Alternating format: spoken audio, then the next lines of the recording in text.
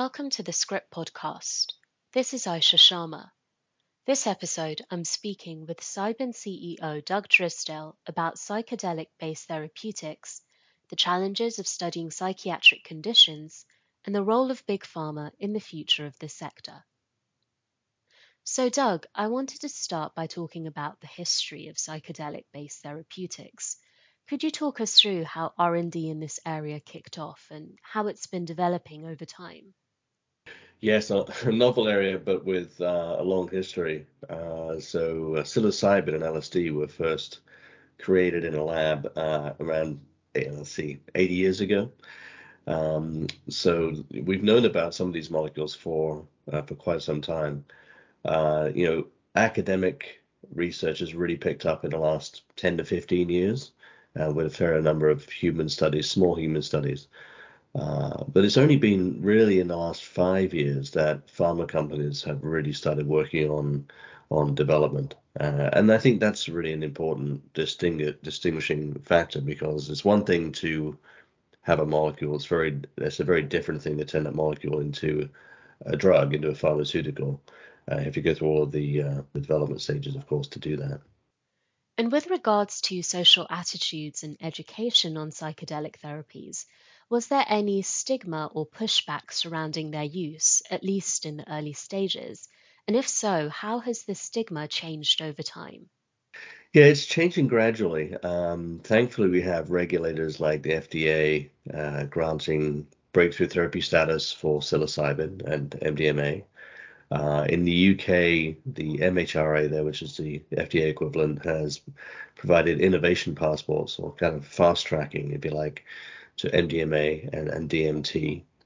But there's still this large overhang of misinformation that has come from the war on drugs. And so in some sectors, psychedelics are still not well understood. There are still healthcare professionals, regulators, and payers that don't fully understand these treatments. I was speaking to a scientist the other day that is an advisor to some of these regulators who believed that psilocybin was addictive and toxic. And that's far from the truth. It would take 1,000 doses for psilocybin to be toxic, so it's really quite safe. And it shows no addictive properties at all, no returning behavior at all. So there's this misunderstanding that's come from the war on drugs, where I think many folks have treated all of those class one drugs the same. Whether it's cocaine or heroin or whatever, put them in the same bucket if you like. So that's one of the challenges ahead of us is to overcome that misinformation. And our plan is to generate safety and efficacy data from our clinical studies to help do that. Some of the main compounds being explored in this area are psilocybin and MDMA. Cybin itself is working on psilocybin and is specifically developing a deuterated psilocybin analog, CYB003. Could you talk us through why you went for psilocybin, what the benefits of deuteration are, and how your lead candidate differs from the competition? Yeah, so CYB3, we have now completed the IND enabling preclinical work. That's a very exciting milestone for us. So we're looking to transition that into the clinic, as you said, a phase 1/2A study for major depressive disorder, where we'll be looking at repeat dosing, so 2 doses in patients with MDD to see the benefits of that. We're also looking to progress our DMT candidate, which is CYB4, it's a deuterated version of DMT. And that's being designed to have a smoother onset and longer duration. DMT can be very, very short in terms of duration, maybe 6 to 10 minutes for some patients, so quite aggressive. It's an aggressive plasma spike. So our goal has been to smooth out that plasma curve, create a smoother experience and an extended experience for patients. And we think, looking at the preclinical data, that CYB4 might have a half-life about 3 times that of DMT. But that still means that patients could be in and out of the clinic within an hour, maybe 30 or 40 minutes for treatment, 10 minutes or so for DMT to get out, and then CYB4 to get out of the body. So that makes that very, very scalable. And we're looking to start a pilot study later this year with a regulatory filing in the second quarter here. And then lastly, CYB5 is a discovery candidate that we think has potential to treat neuroinflammation, a condition that may be underlying diseases like Parkinson's disease or Alzheimer's disease or MS. So that's a molecule that is not in psychiatry, but in other interesting CNS disorders that we're potentially looking to partner with a pharma company. You mentioned the importance of reducing duration of effect, especially since these drugs have to be given in a clinical setting with therapists present to observe the patient, and longer duration of effect can mean more time in the therapist's office. Do you think R&D could ever advance to the extent that we get a psychedelic-based therapeutic that patients can take at home? Potentially, it may be some time for that. As we look at the wealth of data and all the studies that are out there across every psychedelic molecule, it's clear that combining these treatments with some form of psychotherapy, so psychotherapeutic support, is helpful. So having a therapist alongside the patient appears to improve the outcomes. So for now, we're certainly planning to treat patients in a clinical setting and combine with some form of psychotherapeutic support. But it may be that in the future that as we learn more about these treatments, that we can create digital tools or other monitoring tools for safety that can help patients take these at home. But there's always that possibility of a traumatic experience, because when a patient is tackling their underlying trauma, the trauma that's perhaps causing their depression or has led to their addiction, those sessions can be sometimes traumatic. So while we're in this phase of these treatments where they're clearly generating psychedelic effects, I think it's likely that they'll stay in the clinical setting for quite some time. And it seems that there's some unique challenges to developing drugs for psychiatric disorders, especially when it comes to human clinical studies. For example, Compass Pathways Phase 2 data for its psilocybin-based candidate COMP360 in treatment-resistant depression showed that patients suffered from self-harm and suicidal ideation, but it was unclear whether this was the result of the drug or of their underlying condition. Could you tell us more about the challenges specific to this therapeutic area and how they could be overcome in future? Yes, there are challenges, and particularly with the group that you mentioned, which is really the treatment-resistant depression group. And this might be as many as a third of patients that might not respond to traditional therapy.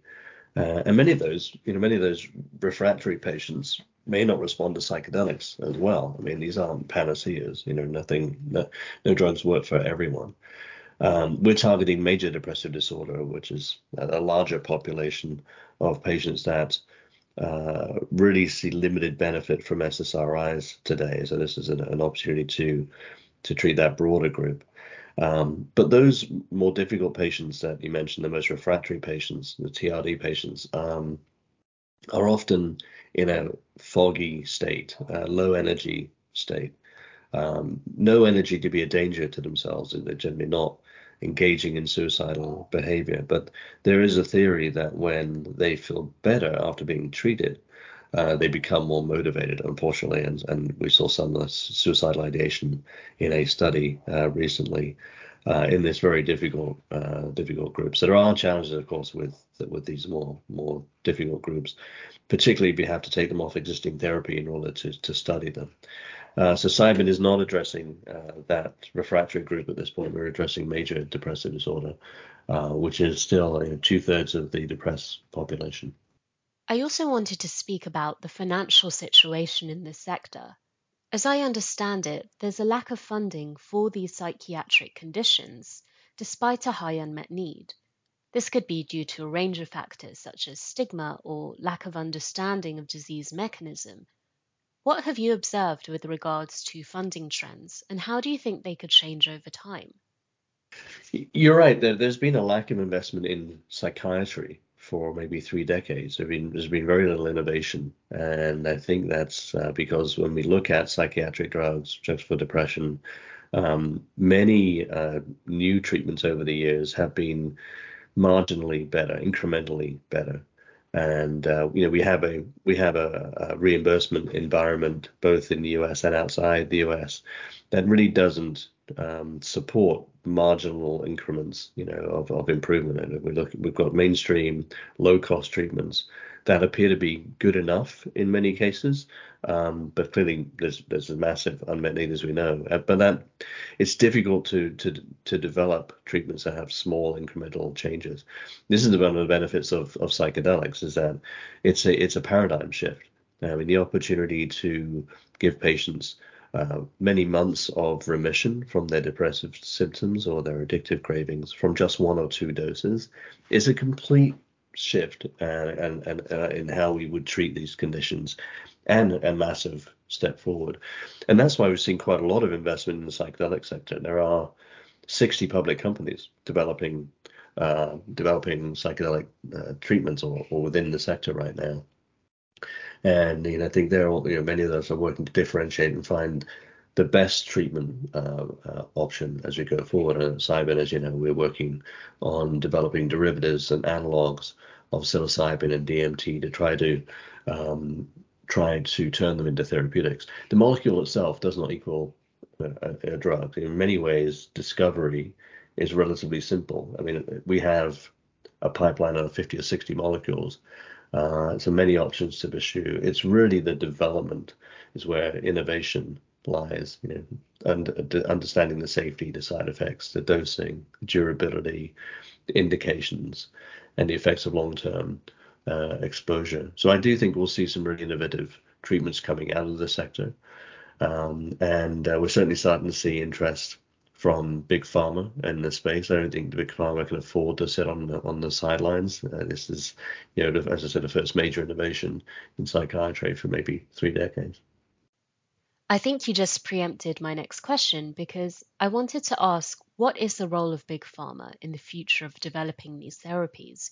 Do you foresee more collaboration between biotech and pharma? Yeah, I think it's inevitable. First of all, when you have this many companies innovating, they can't all survive. So there'll be some consolidation. It's already beginning in the sector with a number of companies looking to combine or sell. But I think big pharma is clearly interested. We've seen definitely an increased interest this year compared to last year. They're really trying to understand, the development pathways and the commercial models. But they can afford to watch and wait for data to come and for IP, to the IP landscape to show itself. It's still a bit in the dark there. But I think it is inevitable that you'll see partnerships, big pharma sitting on $650 billion of cash in an inflationary environment where they're under pressure to deploy it. So I think it's only natural that you'll see some strategic partnerships or maybe even M&A over the next 12 months. Thank you for joining us. Oh, wonderful. My pleasure. Remember to sign into Script to get access to our more extensive content, or register for a free trial if you're not already a subscriber to see what you're missing. Bye for now.